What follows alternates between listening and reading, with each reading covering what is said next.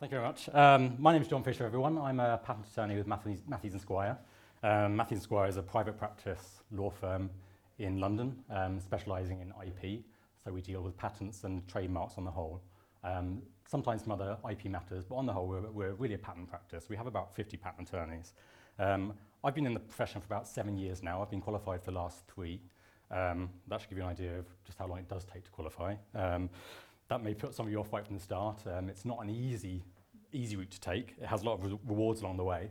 But if this is something you are thinking about, then you need to be prepared for going in at the bottom, learning something completely new, seeing a lot of exams. We have a trainee attorney at the front here, so she's going through this process at the moment, smiling at me ruefully. It's not the easiest route, but it's a very rewarding career. To give you just a bit of background, I did a DPhil here with Tim Donohoe. Before that, I was at King's College London. It took me a bit longer than law to discover that research really wasn't for me. I think I was somewhere in the middle of my 3rd year of a DPhil, watching probably my 4th column of the day dripping away and just thinking, I was ready to slip my wrist and just thinking, this really isn't for me. So I started to look around and think, what else could I do? And I was aware of other people from the group that had gone into patent law. And the more I looked into it, I thought, actually, this seemed like a really interesting route. There's a lot to go over in 10 minutes, but I'll do my best to try and tell you everything that I wish I'd known when I was applying to become a patent attorney. So first of all, what is a patent attorney? We're kind of a hybrid between a scientist and a lawyer. We're one of the smallest branches of the legal profession. To give you a bit of context, in the UK, there's about 120,000 solicitors, there's about 15,000 barristers, and there's just over 2,000 patent attorneys. So it's really very small. Patents are an IP right, an intellectual property. Other forms you might have heard of are copyright, trademarks, designs. But most of the work is in patent law. And patents give a monopoly right for an invention. So an inventor, whether it be a big company like BP or Shell or a pharmaceutical company, or right down to a lone inventor, university departments, spin-out companies often based on their patent portfolio. Their patents give them a right to prevent anyone else from using their invention. And they have huge commercial value. R&D research in the pharmaceutical industry, for instance, costs a fortune. It costs huge amounts of money. And the way that is protected and the way that is recouped is via patent rights. They're also very competitive. One company won't like that another company has a patent that stops them from doing what they want to do. So that's another aspect to what we do. But as a patent attorney, the key roles are that you secure and defend patent rights. You oppose third-party patent rights that your clients would like to see removed. But you also provide strategic advice. So if one of your clients is thinking of operating a new process, opening a new plant, they might come to you and say, we'd like to do this process, but we're not sure what other patents are out there or how they're going to affect us, so could you advise us in that regard? You'll all have heard of the Apple-Samsung disputes, the IP infringement disputes. That's more a role for IP solicitors and IP barristers. And they go via a separate route. It's possible to go in from a chemistry degree, but generally via law school. So as patent attorneys, we don't go through law school. All our training is done on the job via a series of professional exams. So the tasks we do, right from the very start, we would meet with inventors. And the inventors, we'd try and tease from them what their invention is and what they think it is and what it actually is, are sometimes very different things. We draft a patent specification. Hopefully a lot of you will have seen these. They're quite complex documents sometimes, not easy to read. They're written in very legal language for obvious reasons, completely different style of writing from what law would do or from what you'd see in academic journals. Once we've done that, we prosecute applications. That means we try to get them granted. So right now I'm managing a worldwide portfolio for a big petrochemicals company. And I have probably about 400 cases running, and each one of those I'm trying to get granted. There are different issues that come up. The examiners in each country will raise an issue. They might say it's not novel, they might say it's not inventive, and there are various formal arguments as well. So we try to deal with all those things. We're actually advocates, basically. So somebody's opposing us and saying, we don't think this is allowable, and we have to provide reasons why it is. Or we might try and modify the patent specification to say, okay, well, you might have a point there, but how about this? Once a patent has been granted, as I've mentioned earlier, someone else might come along and say, we don't think that patent should have been granted. They'll oppose it. So we would try and defend that. Or sometimes it might go the opposite way. One of our clients might say, oh, our competitors have this patent granted, could you get rid of it, please? Because it's stopping us from doing our next big thing. Personally, that's my favourite part of the work. You get to have a good argument with another attorney. During prosecution, you're just talking to a patent office.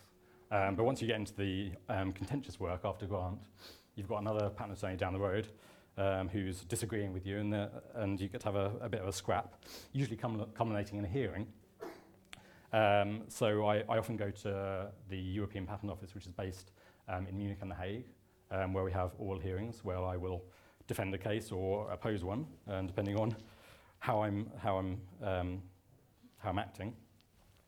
And as I mentioned, we do advisory work, so freedom to operate, due diligence type exercises.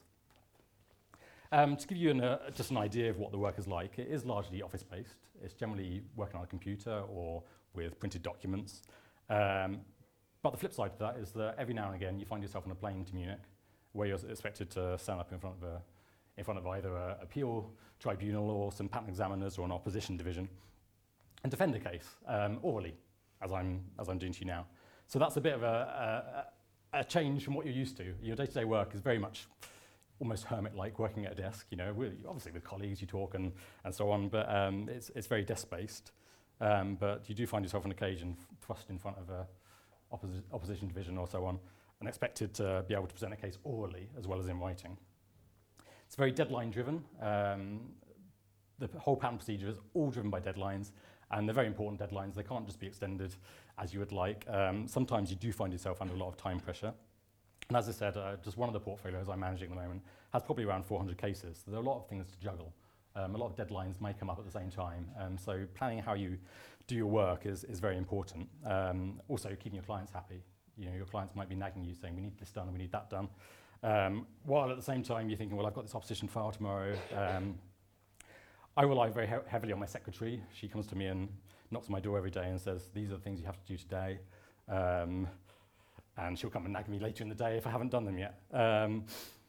There can be long hours, not all the time. It's certainly not city hours, so I don't think it would be like working in a bank. But sometimes you do have urgent deadlines. You do have a client that may say, our invention is going to be disclosed at a conference tomorrow. Can you file a patent now? And you've got 3 hours before midnight when you to write a patent specification and get it filed. It's not normally how we work, but it does happen on occasion. But the flip side to all of those, I think those all sound a bit negative, is that it's extremely interesting. You get to see a whole lot of new, all the chemistry you're dealing with by definition is new. It's very varied, very interesting. All kinds of clients. I get to work with big pharma, big petrochemicals, but on the flip side, I get to come to places like Oxford. I'm doing a case with Darren Dixon at the moment, so I get to see the research that's going on here. And as someone mentioned to me, just as I was getting my notes, I have chemical formulae on the back of my pad. So I do actually sit at my desk and I do chemical formulae. So I'm not far removed from the science side of things at all. I just have another aspect, which is the legal side of things. So sometimes you might find that the chemistry you're working on isn't very interesting. A lot of the work I do involves acetic acid. It's a huge commodity chemical. And if someone has an invention that gives you 1% efficiency in how you make acetic acid, it's worth a fortune. But might not seem particularly interesting from a chemical perspective. But once you find yourself actually at a hearing, when you're arguing these issues with another attorney, actually you suddenly think, actually I'm quite getting into this. There's a lot of good things to talk about. So even though if the science side isn't maybe keeping you as interested as you might think, on the legal side you always have a different aspect to it. So you're never bored. The work is very varied. As I say, one day you might be drafting, another day prosecuting, the next day you might be on a plane to Munich. Remuneration's good. I should qualify that. At the start, probably not. You would go in as a trainee, completely starting at the bottom, not really knowing what you're doing, and really being a complete liability for probably your first year and a half. But once you get your foot on the ladder, there are great career prospects. You can stay in private practice, you become a partner. If money is what drives you, there's a possibility to make huge amounts of money. I mean, you see patent attorneys driving around in Aston Martins and Ferraris, and it's no lie. But then on the other hand, if it is the science that interests you, people work in in-house departments. They work for companies like BP, like Shell, like Pfizer, AstraZeneca, where they get to work very close with inventors. In-house, probably not so well remunerated, much more benefits, probably not so, the work isn't so hard, the hours aren't so long. But again, a lot of interest. It's very secure. The profession is desperately understaffed. We're in a bit of a catch-22 as a profession in that all the training is done on the job. So for you to actually get a role in the first place and be trained requires somebody who's already in the profession to take time to train you. And because the profession's already understaffed, the people in the job are already busy. So a lot of people find they don't really have time to train somebody. So getting your first step on the ladder can be difficult, but once you're inside the profession, firms are crying out for people, and good people. You know, if you get yourself a reputation as being a reliable patent attorney, you can go wherever you want to. So just to briefly cover how you get there, the qualification probably takes a bare minimum of 3.5 years, and that's if you get very, very lucky. The exams are notoriously difficult, and there's no way of getting around that. There are 2 qualifications to get. There's the CPA, Chartered Patent Attorney, which is the UK qualification, and EPA, European Patent Attorney. 2 levels of exams for each one. Most firms will send you on a course at Queen Mary to get the UK Foundation exams, and then you'll follow up with the UK Finals exams maybe 1 or 2 years later. Everyone fails some exams. It's very, very rare for anyone to qualify without failing a single exam along the way. Out of the 8 final exams, I failed 1, so I feel like I got away quite lightly and picked that up the next year. But you do occasionally see people who might get stuck on one exam, and they'll take it year after year, and it might take them 3 or 4 attempts just to get that one exam. It's all they need. So you do need a fair amount of tenacity to be able to deal with this. You know, you're all intelligent people, and you're used to having top grades. You're from a top university, so actually for the first time in your life to fail an exam is probably not the easiest thing. And I can remember opening my results envelope and thinking, please, as long as I've passed 1, I'll be happy.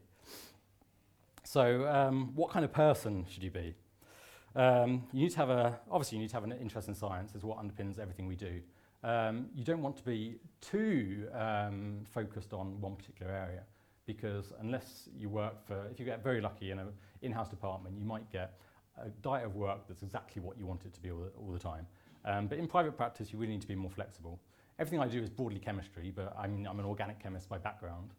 But a lot of the work I do might be inorganic chemistry, it might be polymers, it might be materials. So that you need to have a bit of flexibility in terms of the information you're going to be working with.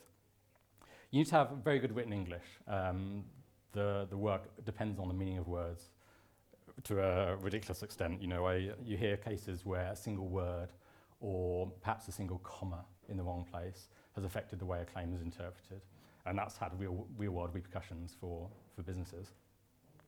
So it's one of the few professions where if one of your colleagues calls you pedantic, then they're probably giving you a compliment, because you really do need to be very, very focused and have a real eye for detail.